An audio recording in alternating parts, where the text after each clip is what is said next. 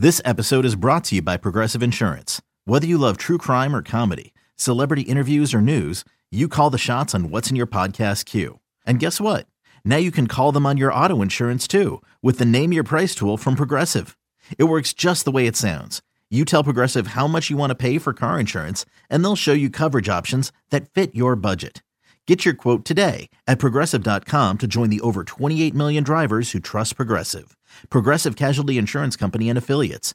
Price and coverage match limited by state law. Thursday afternoon, 5:30 Eastern, 4:30 Central. Cheez-It Bowl, Camping World Stadium in Orlando. 9-3, number 13, Florida State, laying 9 against the 6-6 Oklahoma squad. First time in 3 years the Seminoles have been to a bowl. That's their longest bowl drought in nearly half a century when they went from 72 to 76 without going to a bowl. And it's a de facto home game, really. Anything in the state of Florida, a home game for the Seminoles, the Gators, and the Hurricanes against the Sooners program that feels like is still staggering from the whole Lincoln Riley, Caleb Williams departure a year ago. Jordan Travis already announced he's going to be back next season for Florida State. Jamie Robinson, Jared Verse, all ACC guys that are going to play as well.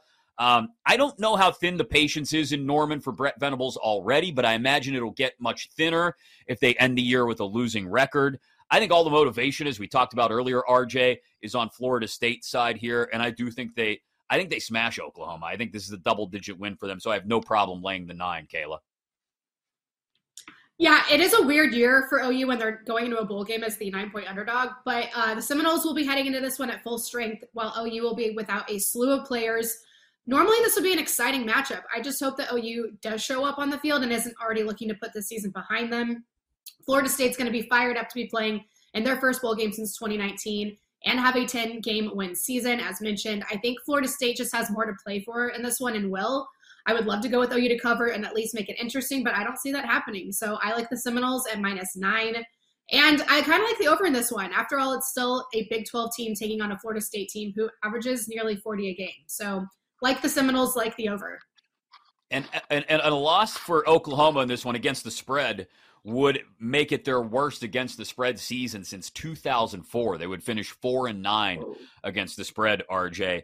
I understand there's a lot of change happening in Norman, but when you're the guy who's supposed to be leading forward in the direction of that change, Brett Venables, you better figure it out real quick because the patience is not going to be long there.